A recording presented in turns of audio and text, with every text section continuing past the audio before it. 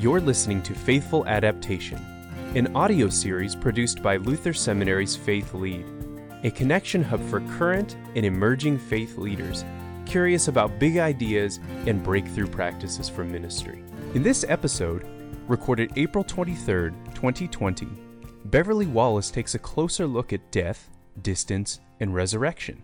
Interestingly enough, I wrote a piece for not Luther Seminary, but for Trinity Lutheran Seminary, and it was entitled An Ode to Change. And I used that as a beginning piece in tribute to a professor, a retired, now deceased professor and former bishop of the Lutheran Church, Dr. Nelson Trout, to talk about change, recognizing that he was born just a few years after the last pandemic of our time. And so this is a perfect time to talk about change, because indeed everything must change and nothing stays the same. The young does become the old and mysteries do unfold, as was part of the scripture verse that we use. There are not many things, I like this verse, there are not many things in life you can be sure of except. And so you can come up with a whole list of things that we are certain of, but there's lots of things that we are not certain of, and everything must change. And with that, mysteries do unfold. So I greet you. I am Dr. Beverly Wallace, as I was introduced. New professor here at Luther Seminary, first year here, and indeed for me, things have changed as well. And so I'm delighted to talk with you, walk with you as we talk about death, a topic that oftentimes we do not like to talk about. We don't talk about it because sometimes I don't think that we understand that.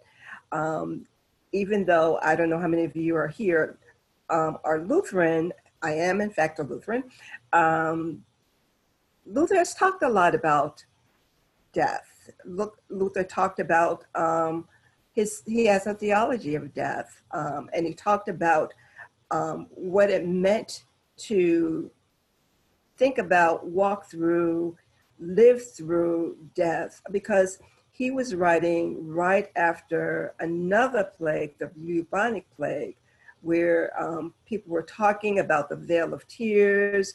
The church had developed their own art of dying, which pointed Christians to Christ, who was life, and in Christ they could rest securely. Okay. So that's an undertone of how we think about death, or we could be thinking about death with our theology. Martin Luther opened his house for the sick during that period of time, and he wrote a sermon called Preparing to Die, where he said, "Seek yourself only in Christ and not in yourself, and you will find yourself with him eternally. By faith, the Christian is made the victor over sin." Does this sound familiar? We just read a piece.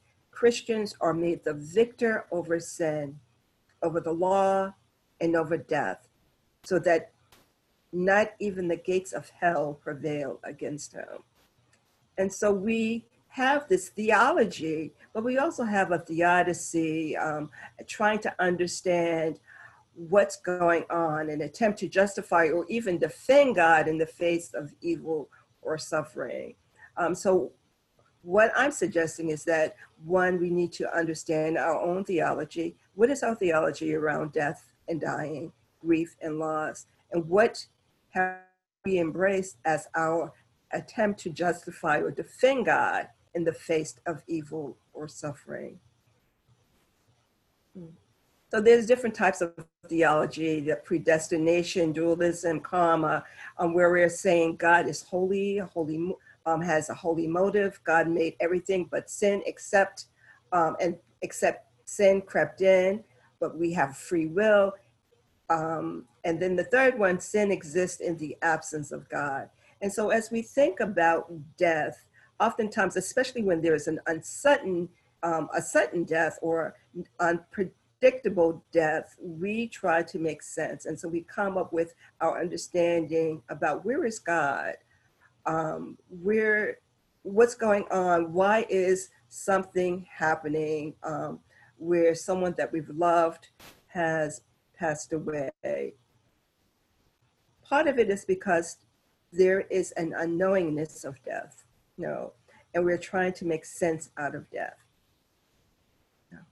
You don't realize this. Most of you who are pastors or leaders, have been death doulas. You have been walking with people on this trajectory of life. If you can go back to the last slide, one more. The other way, I'm sorry. Okay. Okay. We have not connected that the part of the work that we have is to walk with people through death, but oftentimes we don't understand death. We don't have a clear language for death. Oftentimes we're afraid to talk about death. We see death as loss, and so it's easier to talk about loss rather than use the term death. Even during this period of the pandemic, I've heard someone said, this is a period of darkness. This is how we understand death. And so with that, thinking about the language of death, we see it as something that's to be afraid of. You're afraid of the dark. You're afraid of what is to happen. Yet, we say that death doesn't have a sting. We say that death, we have victory over death. Yes, there is a sting, and there's a reason for the sting, but it does not necessarily have to consume us, especially if we think through our theology of death. If we think that death is part of the circle of life, and to embrace the full circle of life, to embrace the idea that there is change, then we might have a different understanding of death.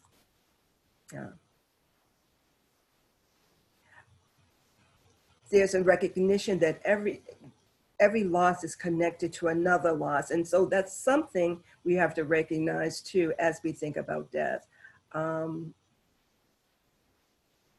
How do we embrace the unknowing? How do we embrace something that we don't have words to articulate because we've not experienced the death? This is something for you to think about. Our grief over things, when we grieve the loss of someone, it's an affirmation of our linkage with the whole of creation that God has given to us as a sacred trust. To be human is to be a griever of all kinds of losses. And so we do grieve because there is a loss. But my hope is that we won't get paralyzed by that loss. And especially when we think of the circle of life, the beauty of life, and what happens when things change. When in Minnesota, it's cold and snow is on the ground, we know that soon there'll be new life. Where the trees are blooming, it's beautiful, the air is beautiful, feeling good to our skin, recognizing the fullness of life, death, and even resurrection. So if we can talk about death in a deep way, if we can talk about other losses and disappointments and other things that hurt, if we can talk about death, then we can talk about what it takes to have a good life. And so again, rethinking our understanding of death, even in this pandemic. Someone said to me just recently, new things are being revealed. And so how then do we reveal a newer understanding of what the circle of life is about, and how then do we have, in the times that are so precious, a good life? Might I suggest that we might embrace some propositions? Okay. Um, nope. Okay. It's not on that power. Okay. Okay. Transparency here. I have a big presentation, and Daniel and I had to cut down some of the pieces. And so this is a piece that I did want to include, but it was just too long to put on the PowerPoint. So I'm going to suggest that there are certain prepositions that we might want to consider as we think about death and life. So the first one is, I am a person with a life of my own, with a personal existence. I belong to a class of beings, one of which attribute is mortality. Using the intellectual process of logical deduction, I conclude that my personal death is a certainty. There are many possible causes of my death, and these causes might operate in many different combinations. Although I might overcome or evade one particular cause, I cannot overcome or evade all causes. My death will occur in the future. By future, I mean a time to live that has not yet elapsed, a time that I have not previously experienced. I do not know, however, when in the future my death will occur. The event is certain. The timing is uncertain. So if we start to embrace these propositions, maybe the sting of death will not sting as much. Again, the complication of it, though, is the untimeliness and some of the other circumstances that surround the death of a loved one, such as this virus, the unpredictability of this virus, and not being maybe informed in a timely manner that this is happening. How then do we deal with the untimeliness of death, which makes death a little bit more complicated? Again, part of the proposition is death is a final event. My life ceases. That means that I will never again think or act, or at least as a human being on this earth. Accordingly, death is the ultimate separation of myself from the world. Therefore, I know I will die. And so that's gets to be scary. But if we embrace the fact that, yes, we will die, then how then do we live? Time stops. So we can go back to that piece where time does stop. Yes. And we don't know what the future is. But, and so the difficulty with death, as I said, if death implies emptiness or silence, we try to find ways to fill that void with our own understanding and interpretation of what it means. Our perceptions, that which we think we know, do not truly bridge the gap. The deadness is perceived from the outside only. What it feels like is to feel what it feels like not to feel eludes us. We can't make sense out of it. Furthermore, under certain circumstances, we are liable to misinterpret our perceptions. We do not know what death is like, and that frightens us. But as we said, if we embrace the fullness of life and life in Jesus the Christ, then we, as was written by Paul, death will not have as much of a sting. Earlier I said that we are death doulas, and so you are walking with someone. I'm looking at my slide. So when you're walking with someone in their pain of the loss, the separation of someone that you've loved. And so as pastors and leaders, we are called to a creative space, an imaginative space where the presence of the divine is approached in the silence, in the absence, in the pain unspeakable. Pastoral care providers and theologians are called into this reality and the messiness of experiences in the world where formulated constructions too often fail us. We, because we're human, we try to make sense out of it too. It's not easy to make sense of something we've not experienced. And so our role then is to walk with a person, again, in the silence, in the absence, and in the pain unspeakable. Because what's happening is persons are seeking to search for that lost object, that lost experience, that lost presence. And we're searching for understanding in a way, for a new way of being in the world without the person that has been lost. Part of the issue too is that sometimes we don't understand the grief process, and I can do a whole course on the grief process because in fact it is a process. It's a process in which the deep feelings aroused by the lost are acknowledged and relatively fully expressed. Sometimes we don't express it. Sometimes we have different ways of expressing our grief. And so acknowledging the variety of ways of expressing grief needs to be recognized. But what happens when one cannot fully acknowledge the loss? That's where we are in, especially when we can't go to the hospital, when we can't have the funeral the way that we experienced it in the past, where we had loved ones to support us. What happens when that loss is not fully acknowledged? That's where and I don't like to use this word, but the abnormality of grief occurs. It's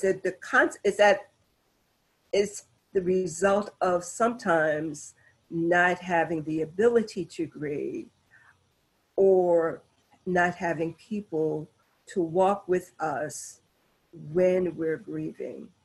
The abnormality of grief is a consequence of the refusal sometimes to grieve or the inability of the grieving person to find those who are willing to care during the grieving process. And that's where you come in. How then do you walk with someone during the grieving process? Knowing that the person, particularly if the person is a member of your congregation or a member of the community who is related to a church or faith tradition, part of the things one needs to consider is what is their sense of who God is? What scripture do you use for sensing who God is, how God functions, and how God functions, especially as it relates to grief and loss, death and dying? Not only are you doing this with the person that you're walking with, but as I teach my students, you have to know your own theology. What is your sense of God? What scripture do you use for sensing who God is? And especially when there's grief and loss, death and dying.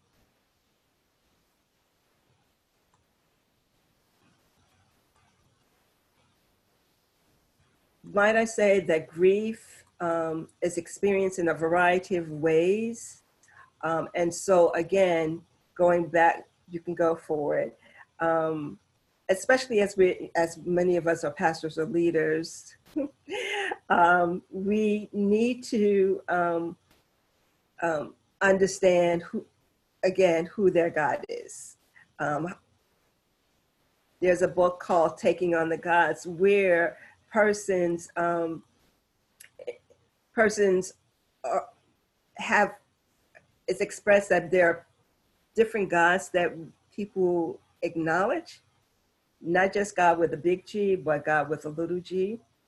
And so taking on the gods, I'm suggesting is that we spend a lot of time listening to hear who their gods are, and to understand the role of religion in their life, how family and religion interrelates, their theology and their interpretation, and the interrelatedness of life and death.